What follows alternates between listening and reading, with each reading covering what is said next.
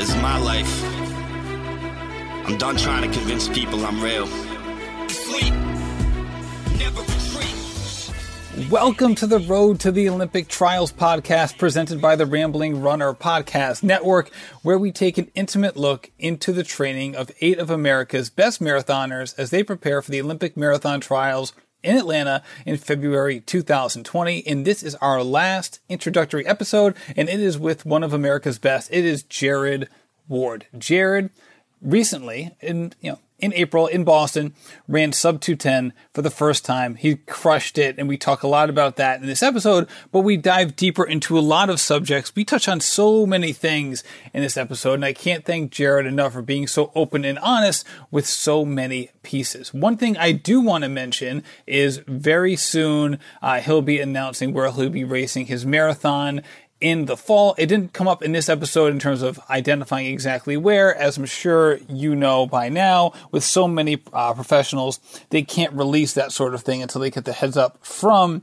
whichever marathon they're running. It's just part of the natural PR on the marathon side to make sure that, that they have a nice rollout and get as much attention for their marathon as possible. So we're not able to talk about that in this episode, but we will definitely touch on it later on in the year.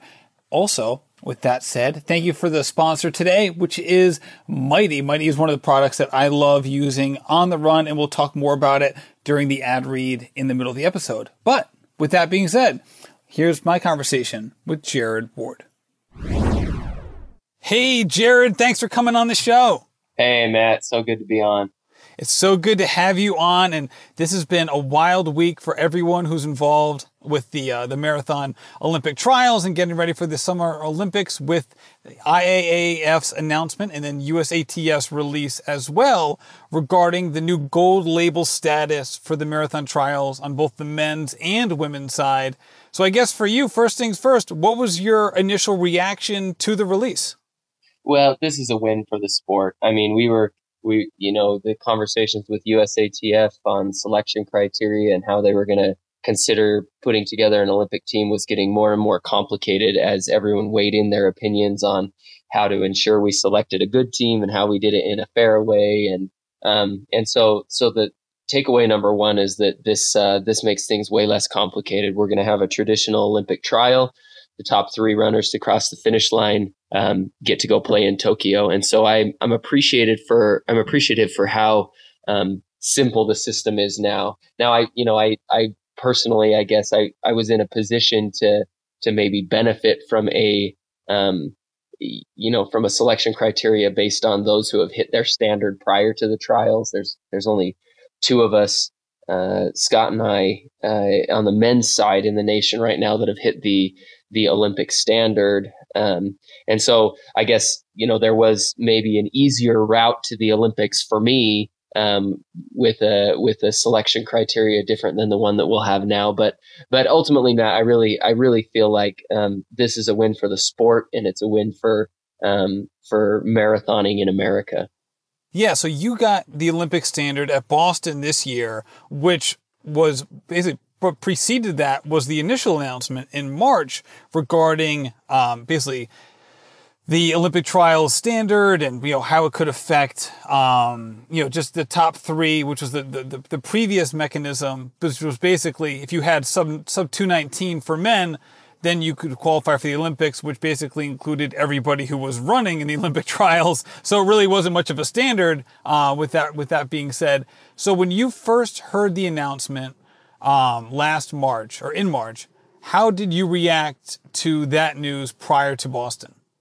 Well, I just made it, the priority was to get the standard at Boston. And it became, I think, a mission for most athletes looking at a spring marathon, with the information we had at that point and the much steeper Olympic standard. I mean, ultimately it was the Olympic Committee deciding they wanted a smaller marathon field. And so their standards across the world for Olympic play in the marathon were a lot looser because they were allowing close to 200 athletes in the field. And they came together and said, hey, we want 80 athletes in the marathon. And the way they decided to do that was to tighten up the standard. And so all of us just, we're saying, okay, I guess we got to go out and get this standard.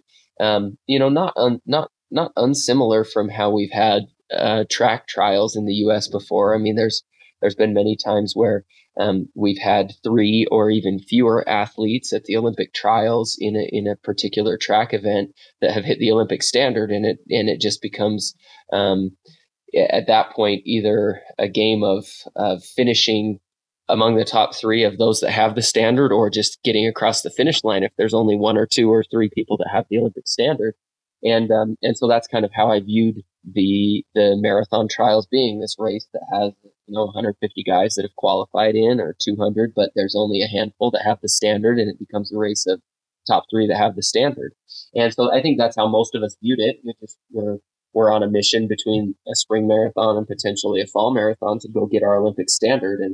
And then, this announcement changes it. The Olympics is going to accept a top 5 finish at the Olympic trials as the equivalent of the standard. And so now we're in a place where, an athlete doesn't have to have the standard going in. We can just go to the Olympic trials and compete. And it really kind of preserves that American dream associated with the Olympics of, I just have to have that one magical day at the Olympic trials and I can make the Olympic team. And so I think we'll have a lot more athletes on the start line of the Olympic trials feeling sincerely hopeful about their chances. And that makes for an exciting event.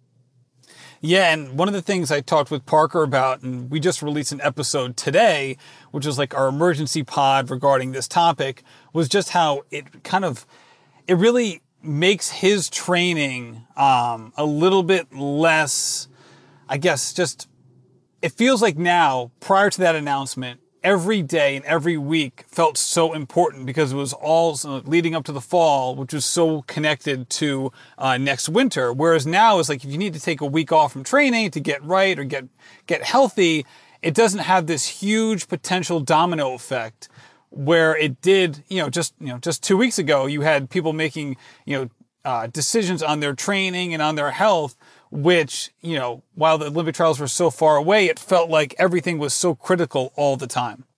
Sure. It essentially made, for an individual athlete, they have 2 Olympic trial events. They have their fall marathon in which they need to achieve the standard, and then they have the Olympic trial in next February in which they need to qualify for the team. And you're right, that is a lot of pressure. It's pressure for a full year, even before we're on the doorstep of the Olympics. And I think it could result in athletes being cooked by the time they get to the Olympics, because they've been at such high pressure and running on such a fine line for a whole year just to try to get there. And so I do think it's a win in that everyone can just focus at the Olympic trials. And if you can get ready for the Olympic trial and put a good race there, then you can shift your focus to the Olympics. And I think it's in general, it's a better situation. So let's go back in time a little bit to March of this year. They make that original announcement. So you're getting ready for Boston, and you didn't run Boston the previous year you had like the gale force winds and all the rain, and everyone knows about Boston 2018. So when you're getting ready for Boston this year, how much weather acclimation type work did you try to do or try to incorporate in your training to get ready for the myriad of potential outcomes that could happen on race day?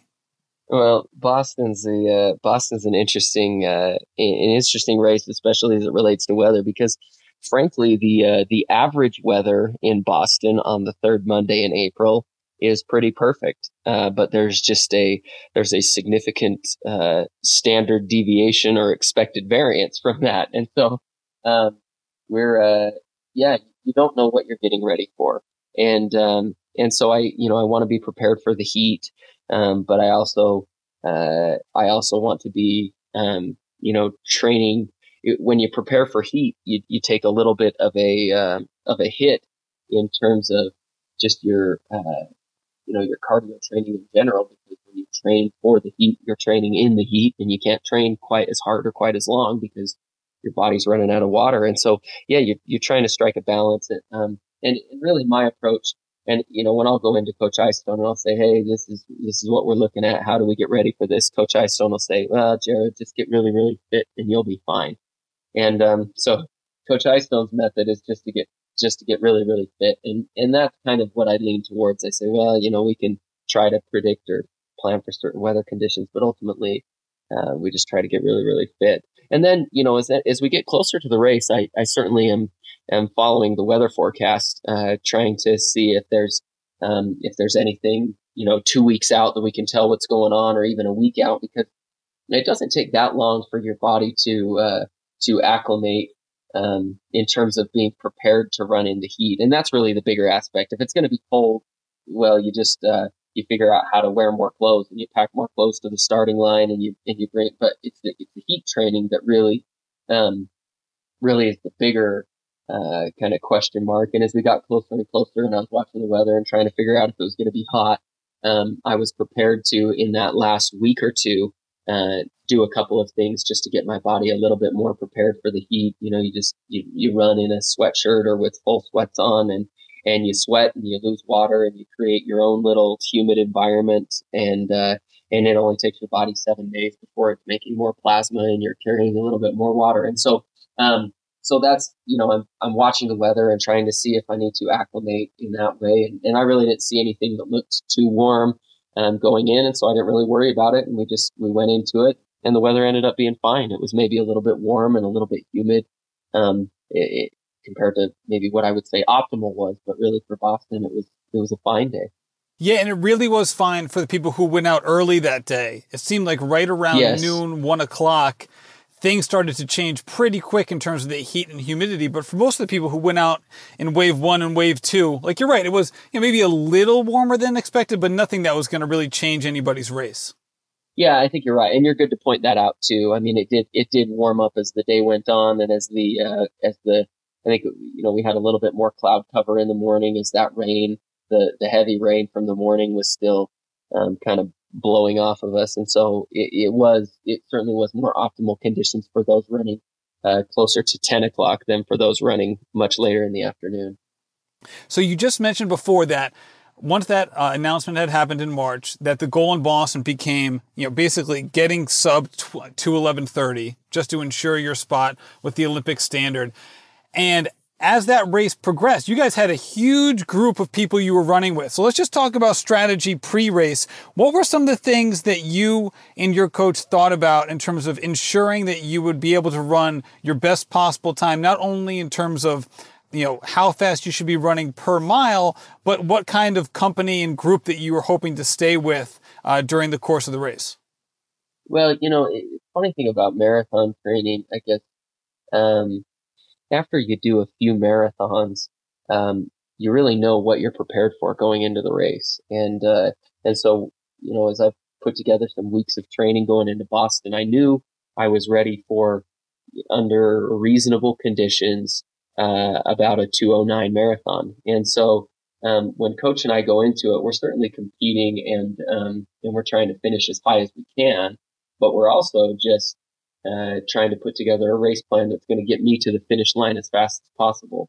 And so, it's run with the pack, and it's relax, and it's find a rhythm, and it's take advantage of the hills early on in the race without going too fast down the hills early on in the race to save your legs for later in the race. And it's doing, volume, doing, marathon pace or a little faster than marathon pace intervals, going on slight inclines, throughout training. And so when I showed up on the start line, ultimately I was thinking, okay, I'm going to run this pace to try to get me to a sub 2:10 marathon. And I'm hoping that I'm going to have company out there around the pace that I want to be at. And we're going to, run for this time and then see how high, I can finish and hopefully get competitive at the end. And that's what it was. And that's, I ended up jumping up to the front of the pack at about 10 miles into the race and taking the lead. And my wife's at home or at the hotel watching the race thinking, oh no, Jared's taking the lead. And, she's thinking of those times that we've watched the Tour de France and knowing what happens when someone goes up there and, tries to pull away from the peloton. And these guys are fast guys that I'm racing against. I think I was seated 24th in the race by time. And so, it wasn't like, I'm on the, that I had some sort of marathon, personal best that said, hey, I should be leading this race. But what happened was the pace slowed a little bit at about mile 10. And we went from running on pace for 2:08 or 2:09 marathon to running more like a 2:12 or 2:13 pace. And I thought, if we do this for a few miles, it's going to close the door on my opportunity to run this sub 2:10 marathon time that I've been thinking about for a long time. And I wasn't willing to throw it away. And so I went up there to try to get back to our 2:09 pace, and nobody went with me. And I thought, well, if you guys want to let me win the race, I'm happy to do that too. But ultimately, I'm going out to just keep this pace where it's at. And so that put me in the front of the pack for a couple miles or so before they ended up, getting back into rhythm and catching back up to me. And then we ran together for another number of miles in that pack. But it really, I don't know, kind of maybe illustrates the mentality that Coach and I have going into some of these races. And a lot of times it is just relax and sit on the leaders and see how high we can finish. But in Boston, there was very much a time goal that was involved there. No, I'm really glad you brought that up, because I remember distinctly watching the Boston Marathon a few years ago, not the year she won it, but it was with Des Linden, and she was with the main group of women. I think it was like 3 or 4 people, and it looked as if, and it was being described on TV as if she was losing contact with the leaders and then fighting her way back. But then after the fact, you realize, no, she just kept running the same pace. It was some of the leaders that kept spurting forward and then coming back. And you kind of lose that sense of relativism when you watch it on TV. You don't know exactly what's happening. You just see how people are moving within the group. Well, yeah, and Desi's like queen of pacing in marathons. And so, it comes after you watch a few of them, then you begin to trust what Des Linden is doing in terms of equal pacing more than anything else you're seeing or hearing on TV. You think, oh, Des Yes. is running the same pace, and they're moving around her. That's exactly right. All right, so you made the Tour de France comparison before, so I'm going to go with it as well. When you're running in a big group like that, how do you, especially if you're running pretty close to your desired pace, where do you like to run within the group? Oh man, that's a tough question, and you find that sometimes when you're in these groups, you're watching other people around you, and you think, hey man, can you decide where you want to run? Because everyone wants to be, in 1 to 2 people back from the lead, kind of right behind the leaders. They want to be on the inside of the tangent, but they also don't want to be boxed in. It's like everybody wants to be in the same place in that pack, and you have to choose. You have to say, well, I'm going to be in there, and it's going to be a little bit tight, and I'm not going to be able to move exactly how I want to, or get out exactly when I want to. Or you have to say, well, I'm willing to run up in the front next to the leaders, or I'm willing to run in the back. And so, it's kind of just a by feel thing. But it is interesting to watch runners in that pack jump around. I remember, when I think of running in the pack at desired pace, I really think back to Rio and the Olympic race there, because that was the first time in my life that I'd run 5-minute pace, which was about the pace that I was ready for at that marathon, in a pack of like 50 guys.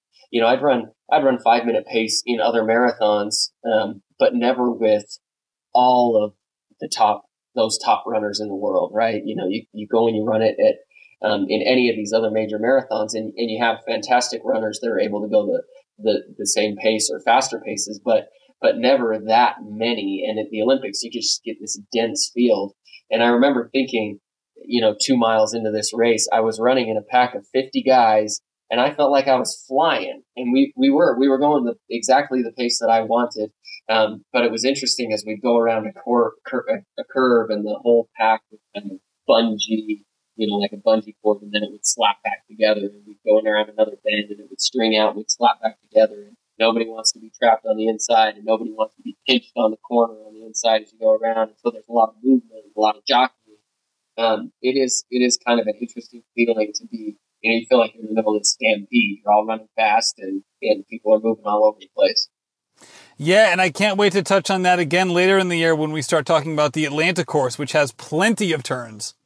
Yeah, lots of turns, lots of ups and downs, and so you're gonna have hill runners that like to keep the rhythm and the pace going up.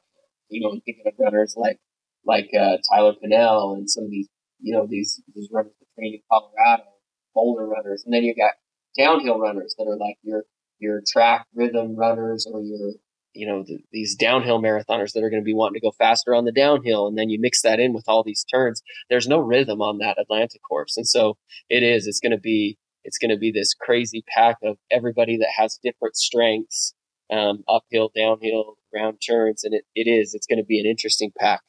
I love the idea of like you tucked in at Rio, almost like the Breaking 2 Flying V for Eliud Kipchoge. Yes. just sitting right in there.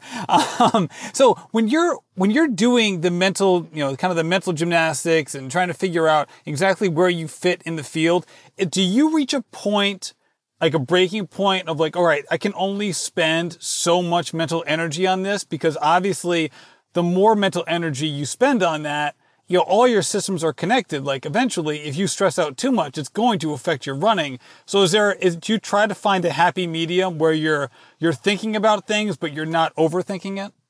Absolutely. Absolutely. And in a marathon, I'm trying as hard as I can to not flip the competitive racing switch until miles after halfway. Because you're totally right. If you're on the start line ready for war, and the gun goes off and you take off and you're competing right from the gun, you're going to be fried by the end of that marathon. And so it's a game of maintaining contact and seeing what's going on, but it's also a game of, at the beginning of the marathon, chill, keep up on your hydration and on your fueling and on things like that, so that when you get to the racing point of the race, you haven't cooked yourself. So you're right. It's a balance game, and you got to maintain contact and you got to know what's going on, but you're also trying to do all that while not racing for the first half.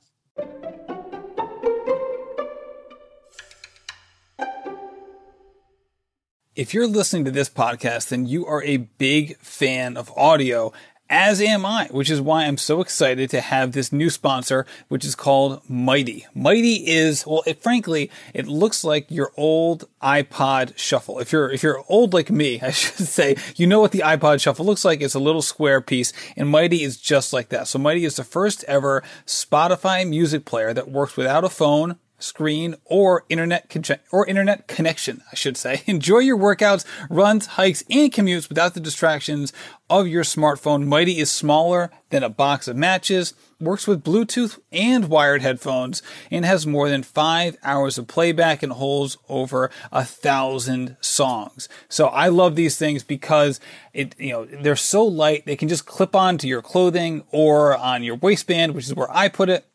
I like to use it with Bluetooth headphones. That way it's just so free and easy, but you can use wired headphones as well. I like my AfterShokz, which I've talked about before in this podcast, basically syncing it with my Mighty device. It works through Spotify. Getting Spotify Premium is also a great way of using it. And Spotify is also in the podcast game. So you can listen to this podcast via Mighty on Spotify, and you're going to love it. And also, if you go to BeMighty.com, that's the word B-E, Mighty.com, you can save 10% on the original $79 price of these devices. They are such a good deal. They're a huge bargain, and you're going to love them. I know that because I love mine. So go to BeMighty.com and use code RAMBLING at checkout to save 10%.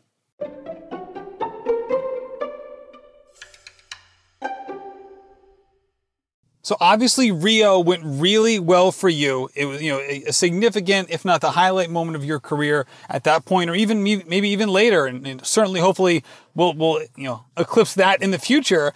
But as you reflect on your preparation for the Olympic trials and Rio in 2016, what have you learned from that experience, and what have you been able to kind of spin forward and look at your upcoming training to maximize, what you're able to do now while also learning from what you've seen in the past? Yeah, that's an interesting question. And I have learned some things. I mean, when I went into the last Olympic trials, it was my fourth marathon, which isn't uncommon. in the elite marathoning world, we only run one or two a year. And so you can be a relatively seasoned marathoner if you have a half dozen or more marathons under your belt. But I really felt like at that Olympic trial in 2016 that I was a new marathoner, and I was training more like a college athlete, both in terms of mentality and in terms of beating on my body. And, I would just go out and I would hammer these long runs and these workouts pretty hard, and just count on my body's ability to recover from them. And I ran a fine Olympic trial. But then I think I wanted to jump back into it too quick, as I wanted to start preparing for Rio. And so I think I was a little quick to get back to racing. And, I ran at the World Half Marathon Championships about 6 weeks after the Olympic trial. And that was a team I had committed to even before I had made the Olympic team. I'd never run on a world team before. And so I had a quick turnaround getting ready for that, and then a few other races. And then we really started into the training cycle for Rio, and it ended up working out. I ended up putting together the best race of my life, and I was very, very fit in Rio, but I was injured. And I, that injury started coming on probably weeks. I mean, at least a month out of Rio. And I would say, thinking back on it, I was starting to feel some of the things even 2 or 3 months ahead of Rio.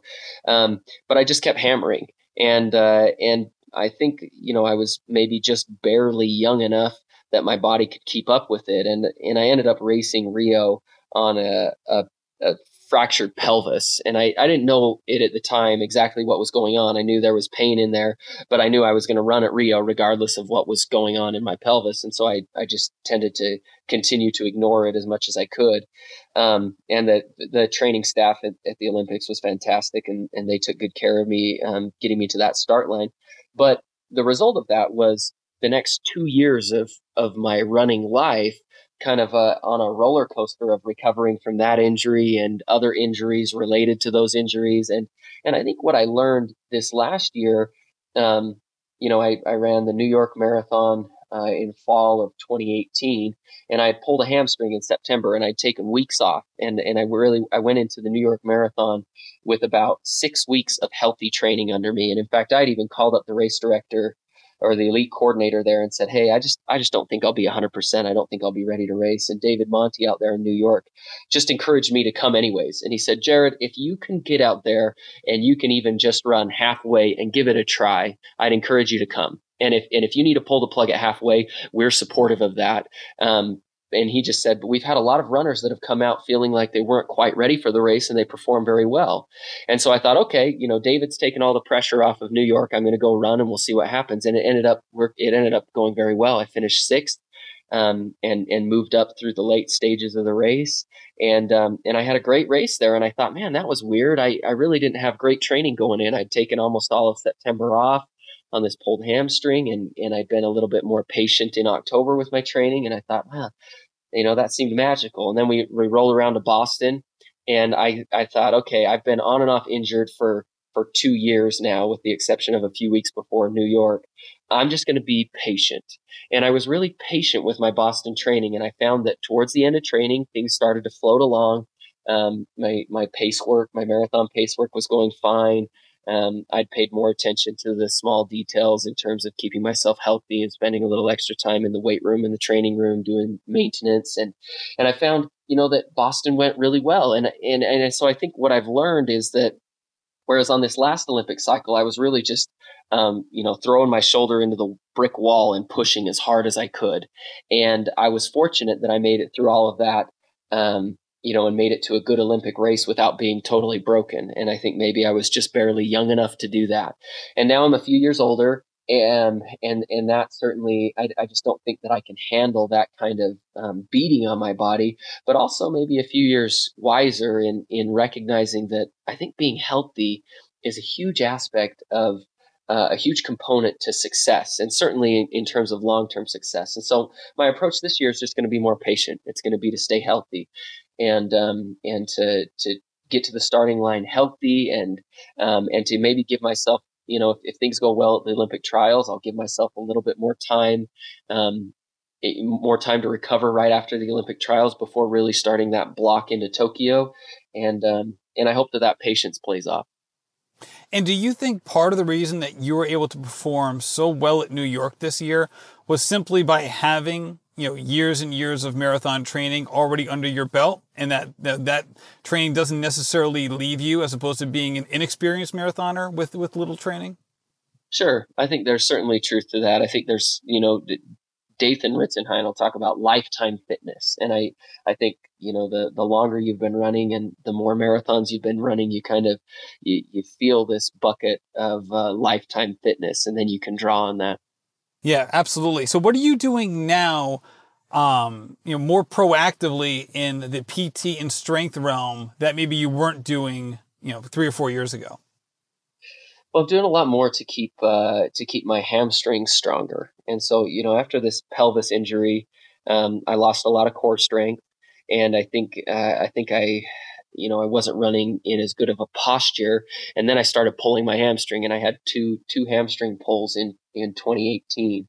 And so what started as okay, I got to get my hips back under me. Let's strengthen my core, and let's get my hamstrings back healthy again and strong again, turned into this realization that I really did need to spend a little bit more time doing some specific core strength that keep my hips under me. So I'm doing exercises, planks and things like that, where I'm extending arms out in front of me, or lifting legs, or moving around, or I'm doing more dead bug exercises, where I'm really trying to keep my pelvis and my belly button as tight together as I can. Like that, you think that running form where your pelvis is tucked right under your body. And so I'm doing core work that tries to force that type of behavior when I'm running, and then also spending more time on my hamstrings. I do stuff like Russian leans or Nordic curls, where someone's holding your heels and you just slowly lower the rest of your body from your knee to your head like a board to the ground, using your hamstrings and your glutes to slow your body down, and things like that, where I'm trying to keep my hamstrings strong enough to where they work better and they don't pull on me. And I think stronger hamstrings also helps with knee pain, because you force your body to have a foot strike in a more healthy position and things like that. And so it's it's been things like that, and taking more time with a massage therapist. So my wife is a massage therapist, and she works on me, and she's fantastic. Oh, so you have no excuse, Jared. You have no excuse from a massage therapy standpoint. If anyone wants a piece of advice, it's marry a massage therapist, or marry someone who's willing to go to massage school after you marry him. It's a fantastic life. But she takes care of me. But we have 4 kids now, and so if I want her to work on me, or even if she wants to work on me, it takes a little bit more of a proactive approach in having someone to watch our kids, or timing it when our kids are asleep, or things like that. And so we've become a little bit more assertive with how we organize that time. And also I've become a little bit more willing to say, okay, I'm going to go see another massage therapist today, because I can leave home and she can be with the kids, and I can go see another person. And I found another therapist that works really well for me. And I have the BYU training room, and I spend a little bit more time in there, and have talked to more and more trainers and more strength and conditioning coaches, and done more assessments, and just tried to have a much more proactive approach on what I'm doing to keep myself healthy. And, in terms of trying to find the proper running stride, this is obviously, something that's unique to every body. Not like every person, but literally each body is different. So finding the perfect stride, or the best possible stride for every specific body, is such an individualized thing. What sort of processes do you use to ensure that you're kind of narrowing the gap between where you are and where you need to be? And how do you identify, the stride that you think is going to potentially be ideal for you? Well, and that's a loaded question, because there's so many people who look at stride differently out there. And there's probably merit to a lot of the different approaches and the things that people are doing. But, I think one thing that I do think we really know, in terms of repeated research, is that our bodies do a really good job at, when, if anyone's just to go out there and run, your body does a good job at finding the most efficient gait for your current state. So you go out and run and you say, oh man, I don't like how I look. I'm going to try to take more steps, or I'm going to try to shorten my stride, or I'm going to try to land on my toe instead of my heel, or whatever you're saying, is that on the margin, on that change, you're going to become less efficient, at least for a time. And so the trick is, okay, if I'm running at my most efficient for my current state, what kind of things do I need to do that will change my current state to a place where I will have a more efficient running form? And that's tricky because there's so many moving parts. But here's my 2 cents on nutrition, or on not nutrition, on stride, and mechanics and things like that. The first is, don't do anything drastic in terms of changing your form. Unless there's something that's drastically wrong, unless there's a massive asymmetry or something like that. But then I think there's also merit to saying, okay, what types of exercises can I do that are going to put my body into a good running posture? And most of us runners become quite quad dominant. And so I think adding some strength to your hamstrings, maybe doing some squats or some lunges or some hamstring curls or things like that, where you get your hamstrings a little stronger, is going to naturally give your body a little bit more balance. And it's going to change your running form, but it's going to do it naturally. It's not going to be a forced thing. It's going to be something that naturally happens because you strengthened something that was maybe out of balance. And so I'd say doing things like exercises where you keep your hips under you, exercises where you strengthen your obliques on the sides, the sides of your body. So we're talking side planks and things like that. And then doing things where you're exercising, you're strengthening your hamstrings. And a lot of these good form, full body exercises, I'm totally on board with Olympic lifts and with squats and lunges and things like that. And if you can be careful enough about your approach, where watch some good YouTube videos and identify some people that look like they're doing it right, and really try to make yourself look like that good running form in the weight room, in terms of your exercises, I think translates to a better running form out on the street. So I tend to take that approach over you're landing weird. Let's focus on landing a little bit different. I think, well, let's fix the problems with our strength inadequacies and in the weight room, and the running will fix itself. So what are you hoping to improve on this summer and fall, and how is that connected to your running schedule? So, this spring I spent a little time working my speed again. It had been a long time since I really had a speed season. And so after Boston, I started running with the BYU guys on the track, and they were running fantastic this year. And so I started jumping in some track workouts with them and trying to get that speed back. And so now I think I transitioned back into that strength and endurance, and I want to become a little bit better of an uphill runner. I'm a pretty good downhill runner, and I want to spend a little bit more time running uphill and getting strong for both, what the Olympic trials is going to feature, and potentially what Tokyo is going to feature. And so I want to become a better uphill runner. I also just want to focus on keeping myself healthy. And so, I've been experimenting with different things I can do in the weight room, different types of lifting. Lately I've been doing squats with a very slow eccentric portion. So I'm going down slow. I give myself a little pause right at the bottom, and then I try to explode out of it. And that has worked for me in terms of just strengthening my hips and keeping my hips under me.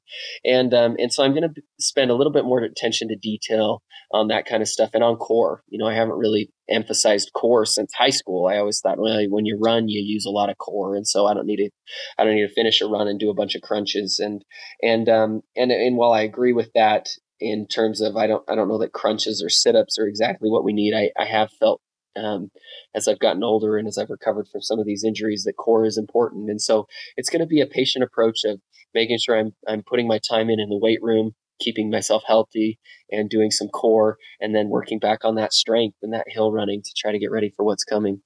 Nice. So what races do you think you'll be doing? Oh man. I'm running a half marathon in northern England, the Great North Run, in September. And I'm pretty excited about that. I think I can be ready for a great half marathon come that timeline. I just ran a 10K in Salt Lake yesterday, and it was a downhill 10K, but I surprised myself running in the 28:20s for it. and feel good about where I am speed wise. And I think that'll transition really well into a half marathon in September. And then I am looking at a fall marathon. And so, we'll have to decide exactly how things go after this half and if that's exactly what we need. But I thought, I kind of want one more marathon just to experiment with a few more things before I get to the trials. I've been trying new nutrition with this Martin drink and with this new philosophy on being a little bit more relaxed in training. I feel like I've only had one cycle going through Boston to experiment with that. And so I'd like another marathon to say, okay, can I try one more time with this patient approach? And I feel like I recover from those a little bit better too. And so I'm not really worried about recovery time before the trials. So I think I'll look at a fall marathon. And then really after that, it'll just be get recovered from that and get training into the trials. How exciting. All right. Fall marathon. So will you be making a decision not only on whether you will or will not be doing it, but where after the Great North Run, or have you already kind of decided if you're going to do one, where it will be? Yeah, we are going to decide here in the next, in the next little bit, whether that's going to fit or not. And I want to see how a little bit of training goes up towards that Great North Run. But then, I expect that we'll decide if I'm going to run one within the coming weeks, and then it won't be long to decide where. Wonderful. Well, I can't wait to have that conversation, Jared. Thank you so much for coming on the show, and good luck with your summer training. Hey, thanks, Matt. Appreciate it. Thank you, Jared, once again for coming on the show. Also, thank you to our sponsor for today's show, Mighty. I love this product. I really do. It's so affordable. I think one of the great questions that I like on Tim Ferriss's podcast, which is, known the world over and one of the most famous ones out there, is what item of $100 or less has made the biggest impact on you. I think this is that kind of product. I really like it, and I just don't like running being weighed down by things. It's one of the reasons why I hate running with a water bottle. I just like being able to run without my phone whenever possible, and Mighty makes that available to me even when I want to run with music. So, lastly, I want to give people a heads up. If you're listening to this, you might also be aware of my other podcast, the Rambling Runner podcast.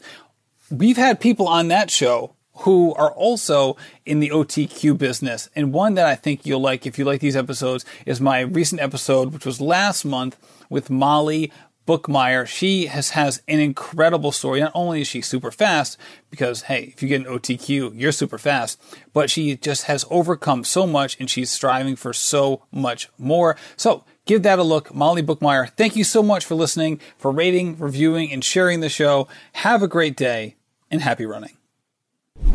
This has been a production of the Rambling Runner Podcast Network. Thank you to my producer, David Margetti from In Post Media. Also, thank you to Metapee for the music and his song, Evolution. Never retreat. They stand their feet.